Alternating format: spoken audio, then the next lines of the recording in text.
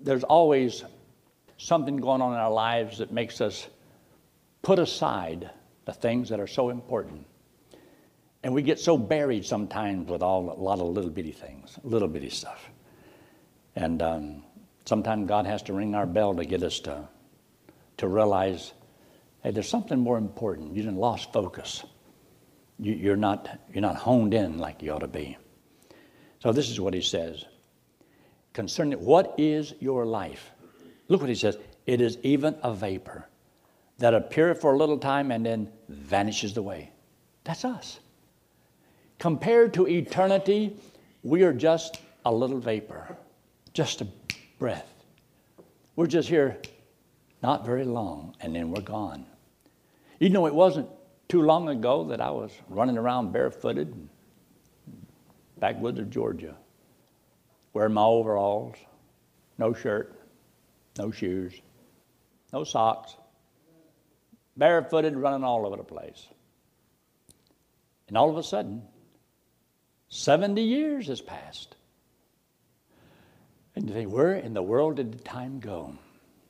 Where's it gone? I was talking to Dr. Polson, I think, yesterday. I said, you realize in 8 years, just little old bitty 8 years, just little old bitty 8 years, I'll be 81 years old. Now, don't that blow your mind? If it doesn't bother you, it does mine. I'm going to be an old man soon.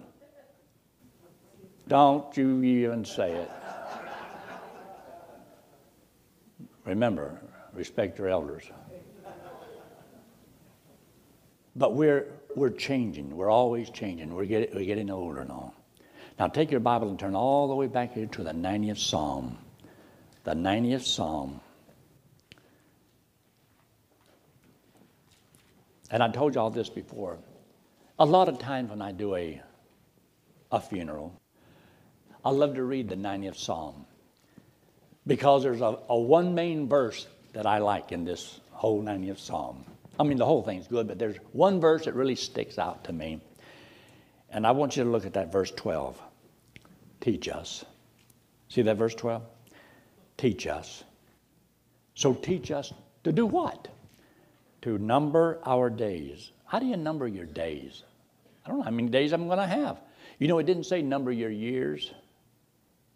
Number your days. You're not going to be here long. We're going to be moving out one of these days.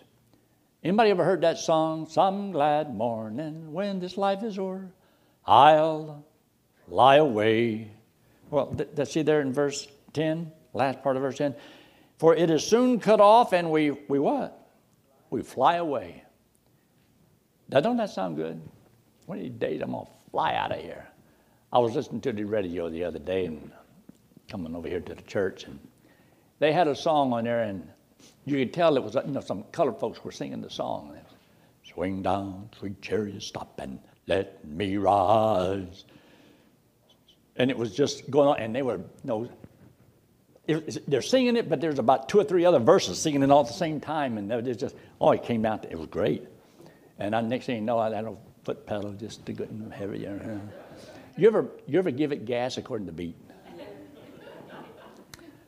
And so I'm listening to this thing here, and I'm picturing this sweet chariot, stop and let me ride. Don't y'all sing it in the choir. I'm just saying I don't care. But I thought, wouldn't that be a way to go? Coming down to get me in a big old chariot. And I wouldn't mind it if everybody saw me when I go. But the Bible says, and I believe that like Abraham was carried by the angels into Abraham's bosom. He was carried by the angels. So I got my guardian angels. They're going to say, finally we got him. Let's get him out of here. And they're going to carry me away. I'm going to fly away. But when he says down here in verse 12, so teach us to number our days, and look at the rest of it, and to apply our hearts unto wisdom. Are we wise enough to do that? The reason we study the Bible because God wants you to know you don't have a lot of time. Get all the wisdom you can as quickly as you can. This is why kids that have been taught the Word of God from a child up, they have an advantage if they use it. But a lot of them don't even appreciate sometimes if they come from a Christian home or if they even went to a Christian school. Sometimes when they take all that knowledge, everything they learn, and as soon as they get old enough to get on their own, they go wild. You think they could have been so wise. They were given the tools by which to discern, and then they throw it all away. Wouldn't it be a shame for God to say, number your days and apply your hearts unto wisdom, and you blow it, you throw it all away. You waste your whole life for a few small things here in this life that will not last. Nothing in this world will last. Why would you chase anything in this world and give up all that God has for a few little pleasures in this world when God has so much, and it will be worth it all when we get to heaven? Look over in verse 1. He says, Lord, thou hast been our dwelling place in all generations. Before the mountains were brought forth, wherever thou hast formed the earth and the world, even from everlasting to everlasting, thou art God. Thou turnest man to destruction, because all men have sinned, all men will die. All these bodies we have are going to be destroyed. These bodies cannot last. They're not meant to last. Or the ones that Adam and Eve got, if they hadn't sinned, they'd still be walking around here today. Wouldn't it be something? But he says in verse 3, saying, return ye children of men. So you see, God created us, and now death is a man returning to meet his maker. Death is a man returning to meet his maker. God made you, and you're going to die. You're going to be destroyed, and you can't stop it. And you don't know how much time you have. So God says, apply your hearts unto wisdom. Teach us to number our days, to see how important every day is. What's the value of every day? And so he says here in verse 4, for 1,000 years in thy sight are but as yesterday, when it is past and as a watch in the night. Thou carriest them away as with a flood, they are as a sleep. In the morning they are like grass, which groweth up. Now in the book of James it talks about this also, and how that we're just like grass, it grows up and the heat comes out and we're dead. So we're not going to last forever. It wasn't long before, since Tyler was just a cute little kid. Betty used to have him in her Sunday school class, I think. Maybe not, I don't remember. Did you ever have him in your class? Huh? You had Trent? Okay. But it wasn't long ago till he was a cute little kid. Now look at him. Now he's a big kid, not cute anymore. One of these days he's going to be a man. But he's changing, he's growing. You know, some people never make it that far. I've had funerals for little kids, and I've had funerals for teenagers. I've had funerals for big adults, and I've had, you know, really up there in age. And it is so much better to do a funeral for somebody that you know has trusted Christ as Savior. One of the hardest struggles that I have is when you don't know, and nobody seems to know if that person had trusted Christ. Then you can't really say. And so sometimes the preacher, you know, in order to comfort everybody, make everybody feel good, sometimes the preacher goes too far and says too many nice things about the person laying in the casket. And this one preacher was up there and just bragging about what a wonderful husband he was, what a wonderful father he was. And so the mama sitting out there, she says, go up there and look in that casket and see if that's your daddy. Because see, somebody else might not see him the same way. But the days are short, and we're going to be out of here. So he says, 1,000 years in his sight is like that. Now that's a long time for us. But when you compare it to eternity, our lives are not very long. And so if a man is wise And knowing that this is only the staging area, we're just getting ready, getting prepared for eternity. We're just getting prepared to meet God. You see, none of us have seen him yet. We're just preparing to meet him. And I think you should want to do all that you can, in every way that you can, for as long as you can, as diligently as you can, because you know you're going to see him soon. And as he says, be wise, understanding what the will of the Lord is, redeeming the time, using your time that you have as fruitful as you possibly can. I was at the house today, and we saw somebody was moving in next door to it. I went in there and I sat down and I got my Bible out and I sat there and I read most of this afternoon. And I sit there and I read and I study. I go back and forth and all over the place. Sometimes I just get caught up in it and I can't. And the next thing Betty will come in, she says, Yankee. Huh? Oh, I done fell asleep. You ever sit down and start reading and just fall asleep? It's a good sleep. Oh, it's a good sleep. And she came in the door. I says, I didn't even know you left. She'd gone next door and passed out about, 15 Spanish tracts. So she was out evangelizing while her mean old husband's in the house. They're just reading and studying. But it's redeeming the time, taking advantage of an opportunity. But look what else he says here. In verse 5, thou carriest them away as with a flood. They are as a sleep. In the morning they are like grass, which groweth up. In the morning it flourisheth and groweth up. In the evening it's cut down and withereth. And you don't believe you're going to wither when you get old? You just look at the old folks. We start withering. And hair starts falling out. And all kinds of things, hearing aid, whatever. The body is going to die. And it's already starting to destroy itself. And sometimes you wonder, how long am I going to get? And, years ago, just think about it when the founding of this country, when they didn't even have hospitals. You didn't even have to worry about Obamacare because nobody cared. There was no hospitals along the way, and they were in wagons going across, and, there was not doctors everywhere. And it's amazing how they managed to live and survive. Of course, most of them didn't live past 35, but they, kept plowing on. And now we're so concerned. Get what he says here. When he says here in verse 7, for we are consumed by thine anger, and by thy wrath are we troubled. Because of sin, we are in a sinful world. We're in a crooked and perverse generation, in which those that know the Lord are to shine as children of light. So we have something, but it's temporary. It's temporary, our time here. And the time that we have, we got to watch it. We don't just blow it all, just to waste our time. You got to have some time that's downtime, because the body can't go all the time. You got to have some time that's a little rest and relaxation.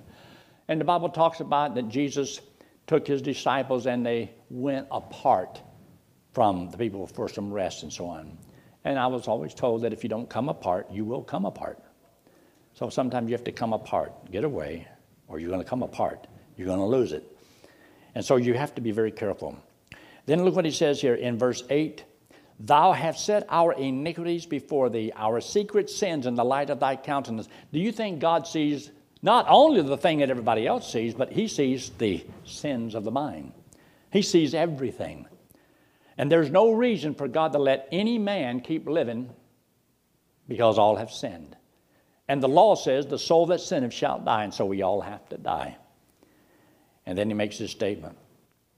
Verse 9, for all our days are passed away in thy wrath. We spend our years as a tale that is told. It doesn't take long to tell a tale. It may take you 50 years to live it, but 2 or 3 minutes to tell it.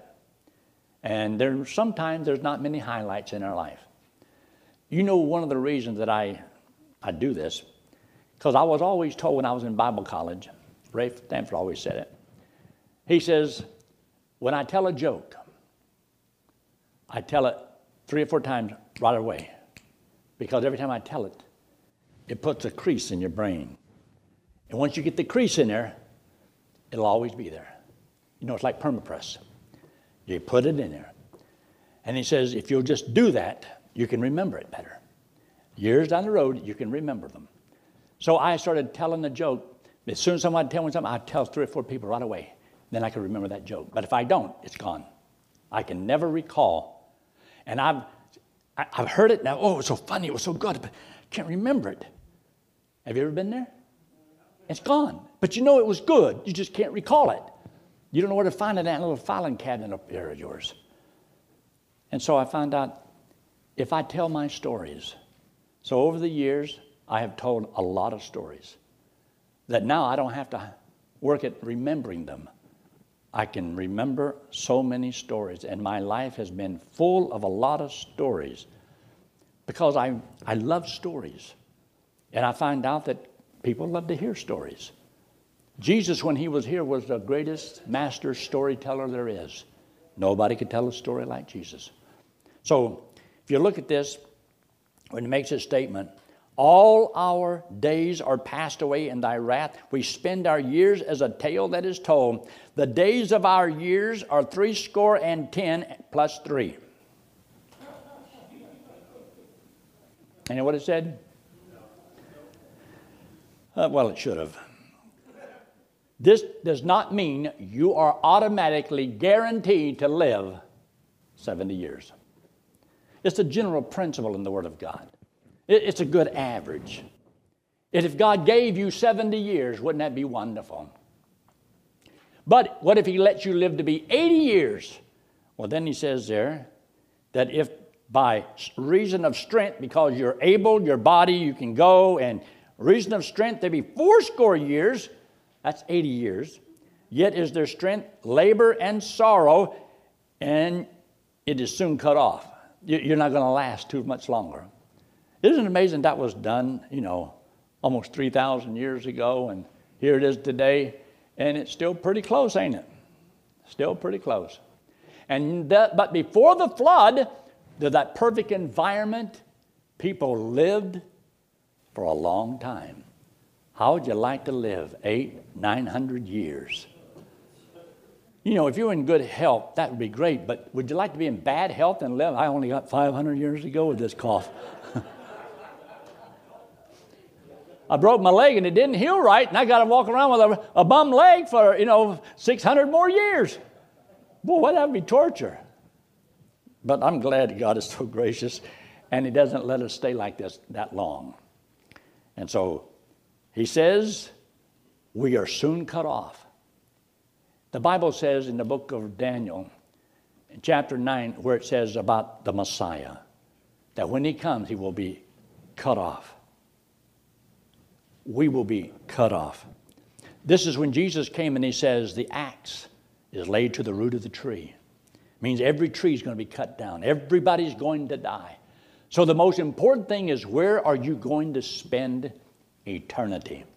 So all of life is just getting ready to meet God, preparing for eternity. And what we have when we get to heaven is a result of what we did for the Lord in those little short years that God gave us to live. And it's just loaded with problems, which means it's just loaded with opportunities.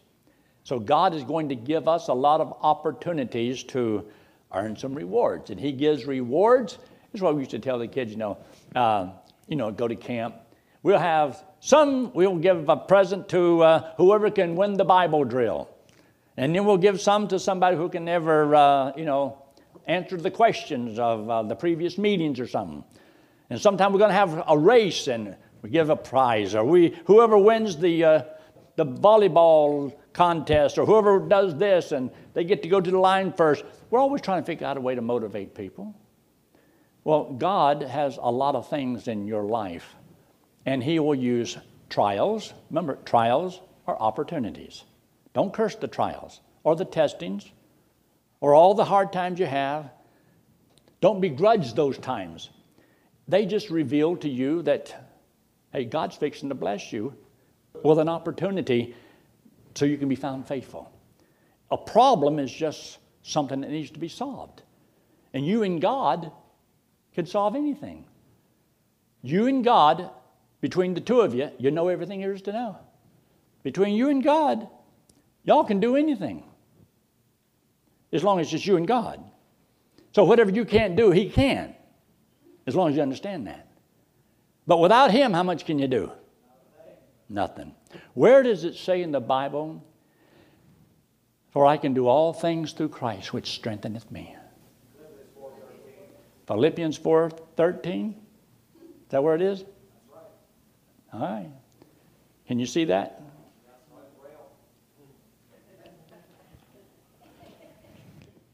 He's all right. All right, look down in verse 14. Verse 14, O satisfy us early with thy mercy, that we may rejoice and be glad all our days. All our days. Does God want you to be glad all of your days? That's what he says. But there's things that's going to happen. But the only reason you can be glad is if you understand the purpose of why God does what he does and the way that he does it.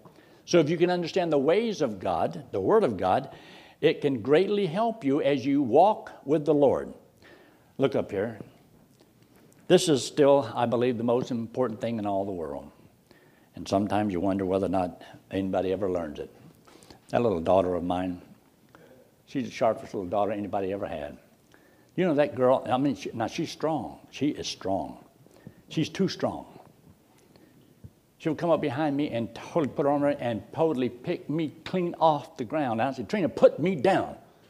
And she'll just hold me up off the ground. And Trina, put me down. And she got my arms tied down like that, and I can't move. She loves it. I know, but she does. Being able to throw her daddy around like that, you know.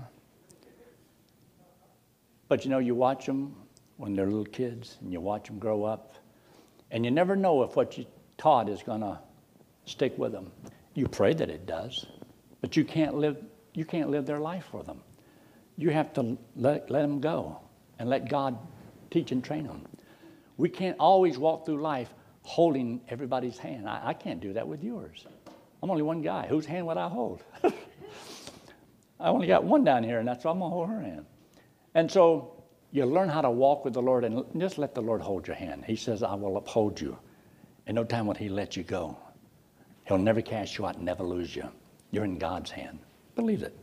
This is you and me. This hand represents you and me. And the wallet represents all the things that we've done that's wrong. God calls it sin. We may call it a mistake, but God calls it sin. We may not think it's that bad, but just one smallest sin you've ever done, the whitest sin you've ever committed, won't let you go into heaven. That's how bad it is. The lightest sin, the littlest sin, the whitest sin is so bad God won't let you in. So God says he loves us, but he hates what we do wrong. And because we committed the sin, we have to pay for it. And that's eternal separation from God in hell. But God loves us and wants us to go to heaven. And to go to heaven, we have to be perfect, as righteous as God. And none of us are perfect. None of us are righteous. We've all come short. We're all sinners. And the Bible says you cannot save yourself. You cannot earn your way to heaven by your good deeds. See, going to church and things like that and giving money, that's good. But see, if you try to save yourself because of those things, then God says you're trying to earn it, and you can't have it. Not of works means not of works. Not of works. It means that's off the table. It means you can't do that. That's one thing you can't do, is you cannot earn it. Heaven is not a reward for people who did good. This hand represents Jesus Christ. He's the Lord God in the flesh. He came into the world because he loves us. He hates our sin because our sin separates us from the Lord. So the Bible says Christ took the sin of all the world, paid for it on the cross, and came back from the dead. And God says that if you and I, if we would believe he did that for us, he would put that payment to our account. He would save us from hell. So I don't have to go there. All my sins have been paid. But I haven't accepted the payment he made for me. God says if I would believe he did it for me, he would give me as a free gift everlasting life, and I would go to heaven on what Christ did for me. And says, these things have I written unto you that believe on the name of the Son of God, that you may know that you have eternal life. Let's pray, shall we? with every head bowed and every eye closed and no one looking around. If you're here tonight and maybe you've never trusted the Lord, would you just honestly just talk to the Lord right now and say, Lord, I don't understand it all. I got questions, I got doubts. Friend, everybody does. Maybe there's a lot of things you don't know, don't understand, but you know this. You know you're a sinner. You know you're not perfect. And you know that you're going to die. Would you take God at His word and believe that if you die, you're going to hell? And you don't want to go there. So the best thing to do, the only thing you can do is to accept Jesus Christ as your Savior. Would you believe that when He died, He did it for you? God said if you'll believe that, He'll save you, give you eternal life, and you get to go to heaven on what Christ did for you. And I pray that you will. I've done so. I did that a few years ago. So if you're here tonight and you say, preacher, that made sense to me, or if you're watching by internet, would you trust Christ as your Savior? And if you will, I'd like to know, and I'd like to ask you just to slip your hand up very quickly and put it right back down. Is there anyone at all? Anyone at all? Our Father, we thank you so much for your blessings. Thank you for the opportunity you've given us to come together and fellowship with one another, to share these thoughts. And Father, sometimes we just need to be reminded of things that we should have learned so that we could teach your word. Bless each one here and help each one. In Christ's name we pray. Amen.